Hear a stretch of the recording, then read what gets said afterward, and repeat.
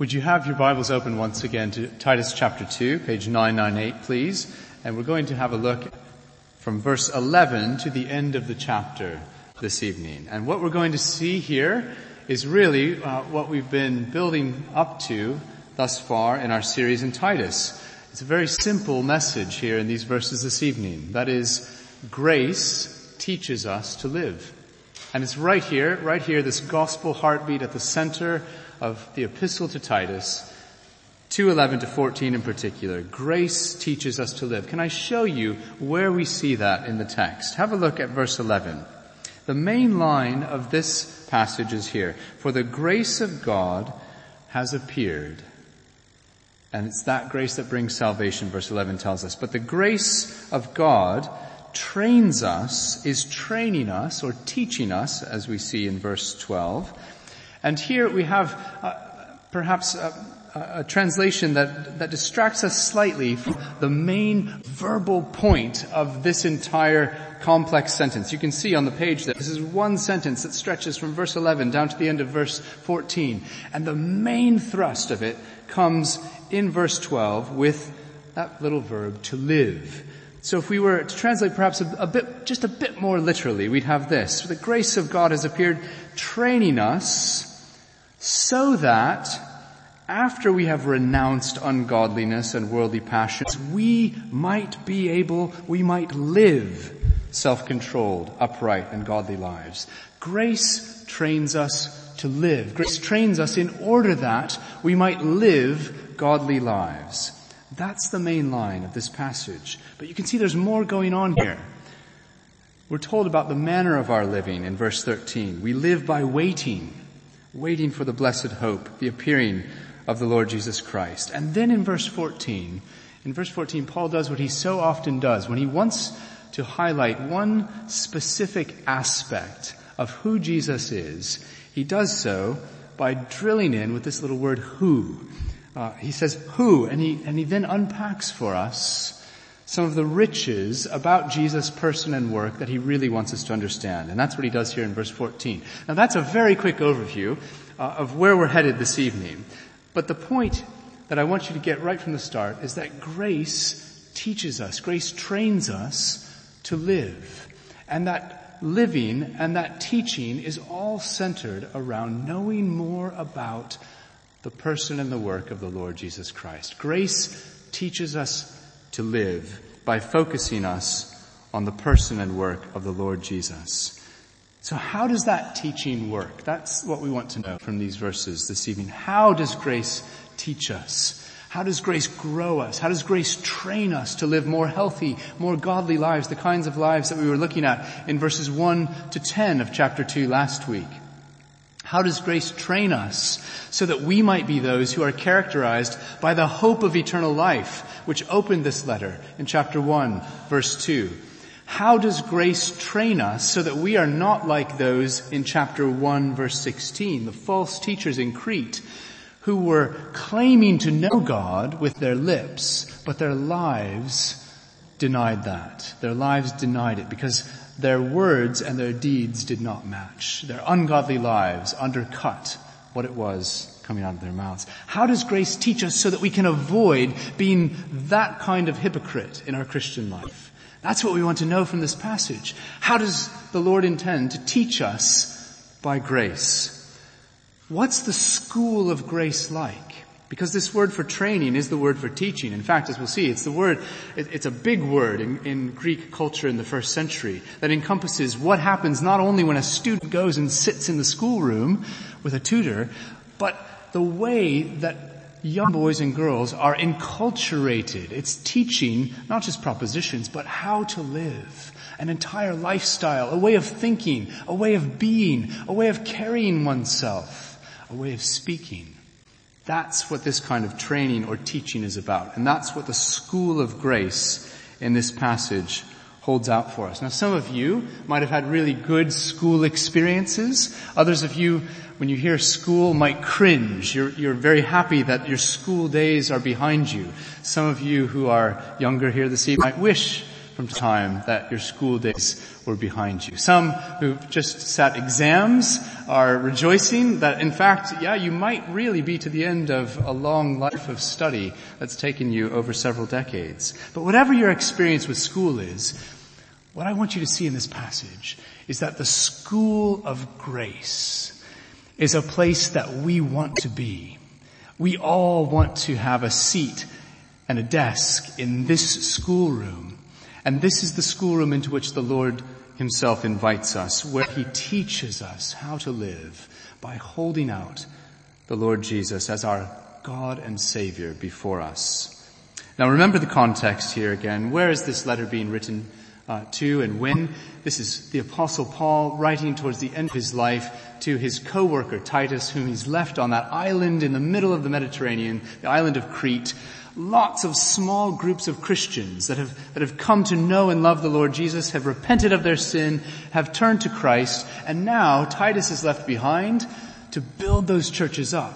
These little church plants around the island need elders to care for them, to teach them, to minister to them. And Titus is tasked with this in chapter 1. And he's up against not only a Cretan culture, which is ungodly, but also false teachers who are continually pulling people away from the gospel of grace. And so Paul tells him he's got to be insistent. He's got to teach these things. You see verse 15, how he drives it home. Declare these things, exhort, rebuke with all authority. It's exactly how he started in verse 1. But as for you, teach what accords with sound doctrine. Chapter 2 bookended with a command from Paul to Titus to do this diligently. Never stop teaching this gospel message of stop inviting, in the words of 2:11-14, the people under your care, Titus, into this school of grace. Invite them in and teach them. Teach them faithfully, day by day by day. And verse 11 begins with that little word for. For. This is the grounds. This is the entire basis on which everything in verses 1 to 10 stands and is made possible. If you were here last Sunday night, you felt perhaps the weight of those commands in verses 1 to 10. Older men, older women, younger men, younger women, bondservants, the equivalent of us as employees in the workplace. Everybody commanded to live godly lives. And it got really specific, didn't it? That's hard to do. How on earth is that possible for us? Well, it's not possible unless we come on to verses 11-14. For this is possible. The power that drives that kind of living is right here, Paul says, in the grace that has appeared to you. So that's the context of this school of grace. But shall we step through the door and take a seat at the desk before us in this school and see what it is that the Lord himself by the Spirit wants to teach us from this passage this evening. First of all, verse 11. Who has founded this school? Maybe you went to an elite kind of school, or maybe you went, like me, to a rather ordinary kind of school. But sometimes, in school you're called to assembly and you're given stories about the founding of this august institution. And looking back to the founder who laid out a vision for this school. Well, who's the founder of this school of grace? It's right there in verse 11. It's God himself. The grace of God has appeared, bringing salvation for all people. But it's more specific than that. The founder of this school of grace, we're told as we get on to the end of verse 15 and into 14, is not just God, it's God the Son. God the Son, God the Savior, Christ Jesus, who gave himself for us to redeem us. That is the founding of this school. We are invited into a school that goes back ages, but that was set on a firm foundation by the work of the Lord Jesus Christ. In his life, his death, his resurrection, and his ascension. He founded this school of grace. And verse 11 says, if you want to find salvation from your sins, this is the school in which you find it, and no other. There is no other place to find salvation except in this school, except to be taught by this teacher, the Lord Jesus Christ himself. Without Christ, there is no school. Without Christ, there is no grace. Without Christ, there is only judgment for sinners. And how does the teaching happen in this school? How does this grace go out and sink into the minds and hearts of us as students sat there? Well, remember what we learned in the opening verses of Titus. If we look back to chapter 1, verse 3, you get a very interesting correlation. In 2:11, we're told the grace of God has appeared. And Paul uses a verb of epiphany there. It's as if it bursts on the scene like an explosion, a glorious explosion that dazzles the eyes. And it's a very similar kind of term to what he used already in chapter 1, verse 3, when he says, at the proper time, this hope of eternal life was manifested. And how does it come? How does it appear to us? How does it teach us? In his word, through the preaching. Through the preaching. So once again, we are thrown back on the simple fact that God has provided for us a very ordinary means of teaching us in the school of grace. He teaches us as the word is proclaimed, as it's preached, primarily here in this place on the Lord's Day, but also throughout the week as we proclaim that same message to one another, as we read it for ourselves in the scriptures. It's that proclamation of the gospel that teaches us in the school of grace. God himself teaches us through Christ. How do you get into the school of grace? I don't know if you've ever had to sit an admissions exam for maybe a university place or maybe a selective school. But if you've done so, you probably know what it's like to come into that room with lots of other students and sit down, take up your pencil, and very nervously think, my future might just hang on how I do in this entrance exam. Either I'm going to get a letter in the post that tells me, yes, you've got a place, or a letter that says very nicely, no, I'm sorry, you're not allowed through the doors of this school. Well, how do you enter into this school in the first place? What's the entrance exam? What is the admissions criterion? Well, we're told in verse 12 that it's after we renounce ungodliness and worldly passion. That repentance, that renouncing sin, ungodliness, our worldly desires is an entrance requirement to come into this school. That we've got to be willing to turn away from our sin and turn to the Lord Jesus Christ. Repentance is an entrance requirement to come into the school of grace. But the news gets even better and better, because that repentance is part of this grace. It's part of the appearing. It's part of what God graciously does for us. We can think of it perhaps in another way. Not you coming in to sit down in that examination hall and taking up the pencil, but rather, we're told in verse 14, the Lord Jesus gave himself for us, aren't we? That there's an exchange of places there. That just as you're about to take your seat, nervously knowing you are going to fail this exam, there is no way that you can perfectly pass this exam. And in fact, that's what's required for entry to this particular school. To get in here, you've got to have perfect marks, no mistakes, and the exam covers everything. And just as you're about to sit down, a tap on the shoulder comes, and the Lord Jesus says, no, let me take that place. Let me take this exam for you. Let me live that perfect life for you under the law of God, perfectly fulfilling all righteousness, acing that exam in your place, so that you might then receive an entrance letter that you did not deserve. That is part of the gracious entry into this school of grace. Repentance, yes. Absolutely, we're told, turning away, renouncing ungodliness, those things in our lives before we come to know Christ that we are ashamed of. We are struck to the heart when we hear God's law read out, that we know are deserving of his condemnation. We've got to turn away from that, but as we turn away from that, we bring that to the Lord Jesus, who perfectly fulfills God's law for us, and who not only sits that exam, but actually, it gets better, doesn't it? Actually, he takes our place as we deserve to take the wrath of God on the cross. Judgment and wrath poured out upon us. That's what we deserve. And yet he takes our place. Verse 14 reminds us of the sweet message of the gospel. He gave himself for us. Jesus instead of you. Jesus suffering instead of you. Jesus paying the debt instead of you. Jesus perfectly fulfilling all righteousness instead of you. That's what grace is all about. A free gift. I asked my boys this week as we were thinking about, what is grace really? We use that term a lot, don't we? We talk about grace. We throw that around in church quite often. But what is grace really? And one of the boys answered, said, well, that's not a question in the catechism, Dad. Actually, there's no question, what is grace? And it was an interesting response, because then what it did is to take us back through, where does grace show up in some of the answers of the catechism that remind us what Scripture teaches? And suddenly we realized, didn't we, that grace is all over the place, literally. So what is repentance unto life? Repentance unto life is a saving grace.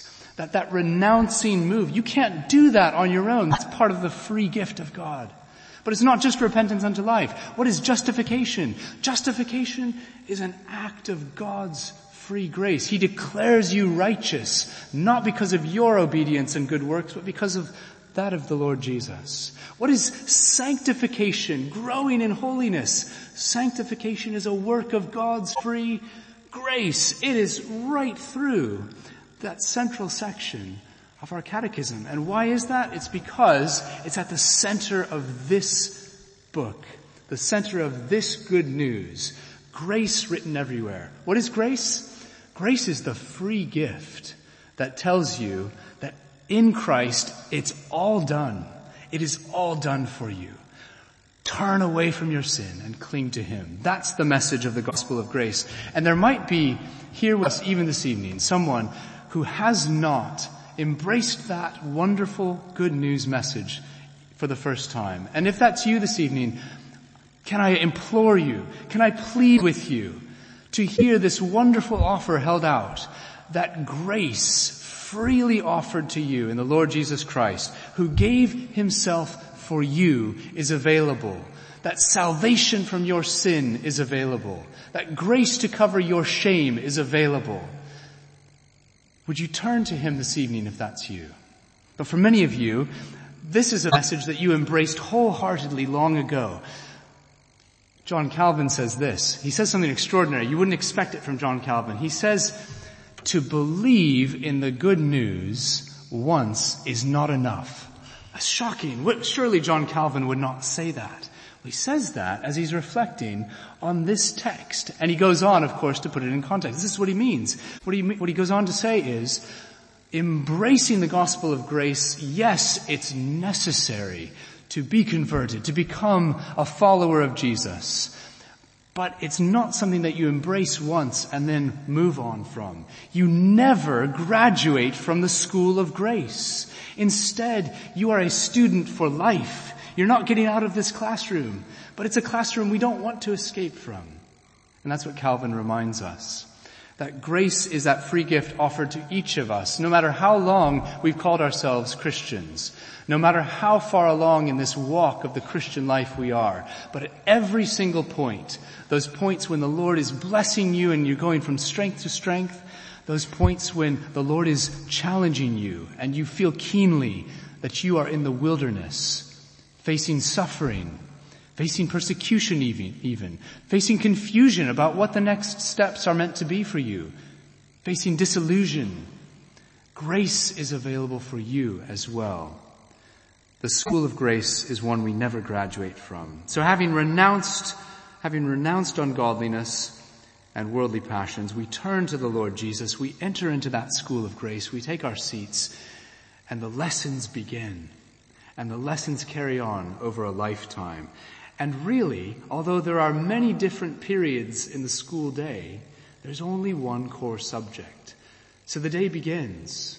The day begins as this is a religious school, by the way. It's not even a church school. It's God's school. And so the day begins with gathered worship and prayer and time spent in this book, so that we can taste and see that the Lord is good as we meditate on the fact that the Lord Jesus was given in our place to redeem us.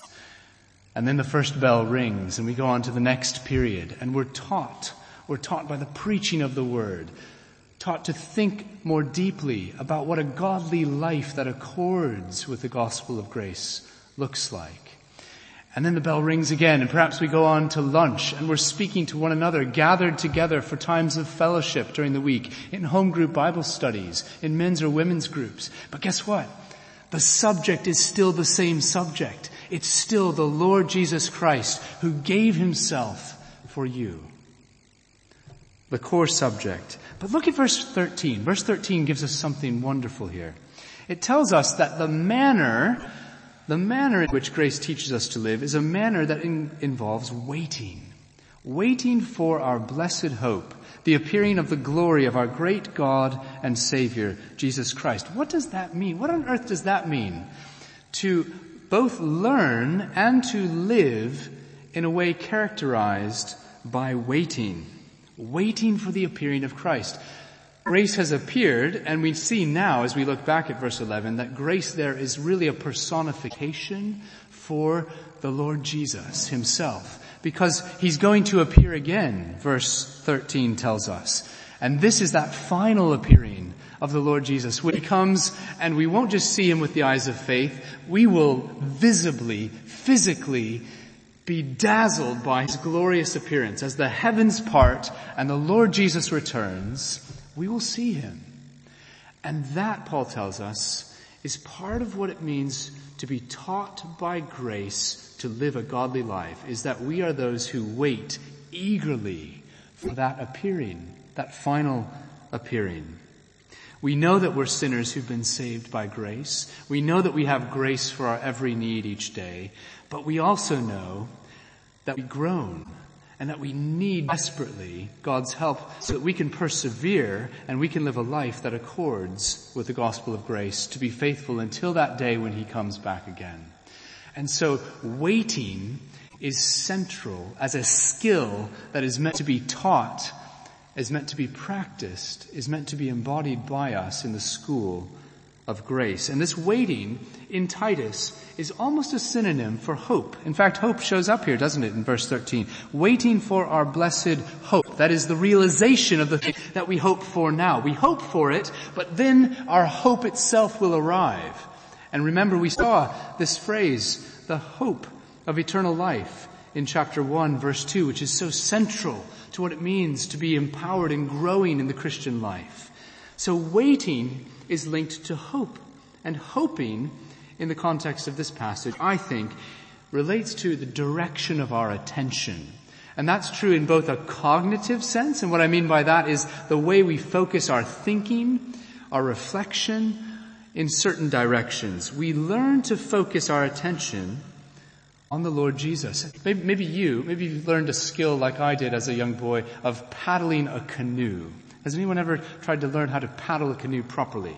So you get in the back of the canoe, and if you're like me as a young boy, you say, yeah, Dad, I know how to do this. Okay, fine, let's see how you go. And the paddling begins, and immediately the canoe tips to the right pretty far, and then I switch and I correct, and it tips to the left, and then I put the paddle on the other side, and I'm making my way zigzag across the lake. Not because there are waves, not because there's a current, because I don't know how to focus my attention properly to steer that canoe. And then my dad tells me, what you need to do is to focus your attention on a point on the opposite shore that you're aiming for. And then as you paddle, do small corrections, a little bit on this side, a little bit on this side, so that you're focused on the point that you need to get to. I think that's the kind of waiting attention, of a directed gaze that is held out to us here in verse 13. That as we focus ourselves more and more on the work of the Lord Jesus, and as we yearn for, pray for, direct our attention towards his coming, the reality of that coming, that he's coming in glory, he's coming in judgment, and he's coming to save us once and for all. As we focus our eyes on that, what's the effect? Well, the effect is that everything that we read as challenging in verses 1 to 10, all of those ways that we're meant to live that are in accord with godliness and grace, those are made more possible. we're less likely to go off course to the left or to the right as we focus our gaze on the Lord Jesus and especially on his final coming. I think that's part of what verse 13 is holding out to us. But it's not just a cognitive thinking about it kind of focus. It's a hope and it's a waiting that is also emotional. It involves all of us. It's a prayerful yearning and desiring, a groaning, a straining towards that day, which helps us. And again, Calvin brings this to the fore wonderfully in his meditations on this text. He says, we are too much wrapped up in the day-to-day details of our lives. And Calvin doesn't mean that our jobs are not important, that our tasks, our relationships, our callings are not important.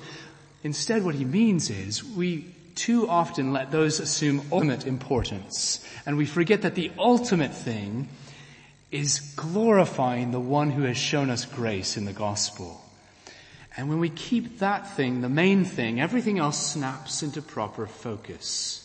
And it's that kind of yearning that we need to be engaged in as we sit as students in the School of Grace. Well, what kind of graduates are meant to come out of this School of Grace? What's the graduate profile, if I could use that language?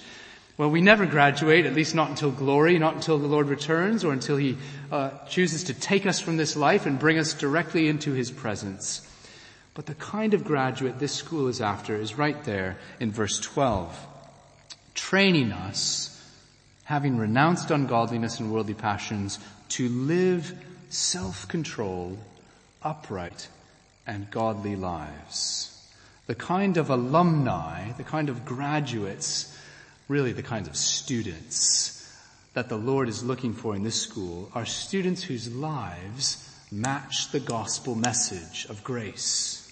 Students whose living, whose speaking, whose witness in the world by the things we say and don't say and don't do, testifies that we have been transformed, that this is true, that this is real.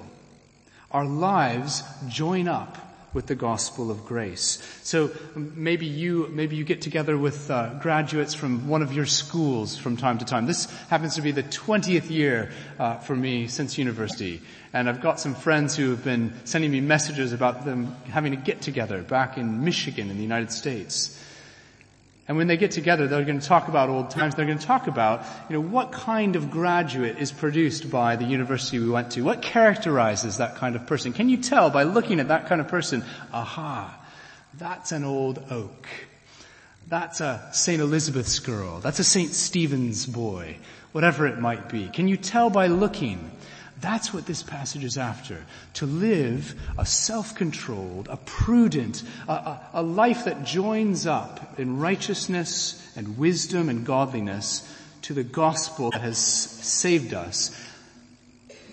People looking on should be able to say, aha, that's a grace-trained kind of boy. That's a grace-trained girl. It should be evident in the way that we live. A certain kind of training characterizes this person's life.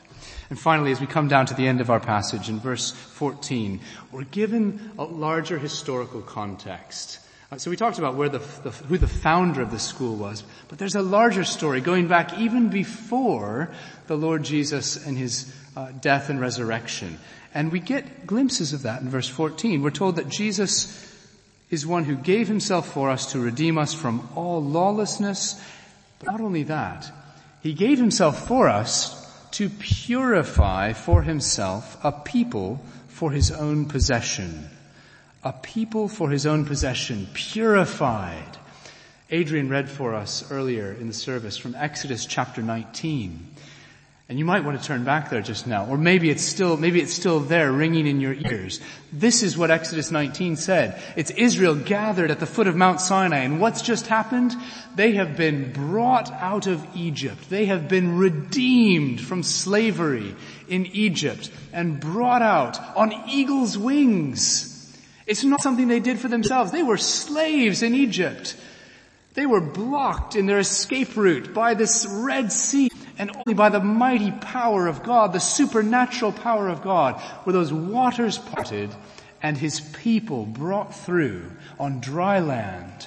And they stand there at the foot of Mount Sinai in Exodus 19, and he tells them, "You're mine. You're my holy people. You are my precious possession, a treasured possession." And do you see the echoes here of that in verse 14? "You are meant to be a holy nation and a kingdom of priests," Moses goes on. And that kind of language, a treasured possession, a kingdom of priests, a holy people, is repeated over and over in that section of the Old Testament. Deuteronomy chapter 7 is just one place we could go, where again Moses says to the people, remember who you are. You're a people who've been redeemed from slavery, who've been set free. So now, live according to who you are. Live as a pure and holy people. And that's exactly the historical big picture that surrounds this text for us in Titus chapter 2. Paul is saying to Titus and to those on Crete, and the Holy Spirit is saying to us this evening, brothers and sisters, if you've been saved by grace, then live like it. Live like it. Live as a holy people.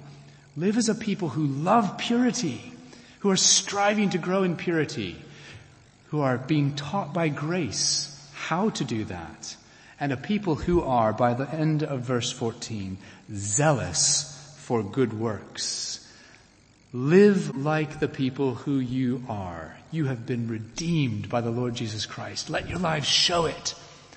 Let your lives show it so that those good works will be evident to all. And we're going to see in coming weeks in chapter 3, this is a major way for the world, the watching world, to see us in action, as it were. Not as perfect people, but as sinners redeemed by grace, growing in godliness. This calls for wisdom. In each of our lives, this will look slightly different. It calls for prayer. It calls for a prayerful meditation day by day on the fact that we are sinners saved by the Lord Jesus, our God and Savior. It calls for being attentive students in God's school of grace. We never graduate, we're perpetual students. The teaching is daily. Verse 12, we are being trained, and the training there is exactly as it appears. It's an ongoing, day by day training and teaching and molding and formation of what it means to be a grace-shaped Christian. And it happens weekly as we gather here together and as our ministers and our elders hold out for us the gospel of grace in the Lord Jesus Christ, so that we might be those kinds of people that we are redeemed to be. So may we delight to be students hard at work at our lessons of grace in the school of grace in this coming week. Amen. Let's pray once more.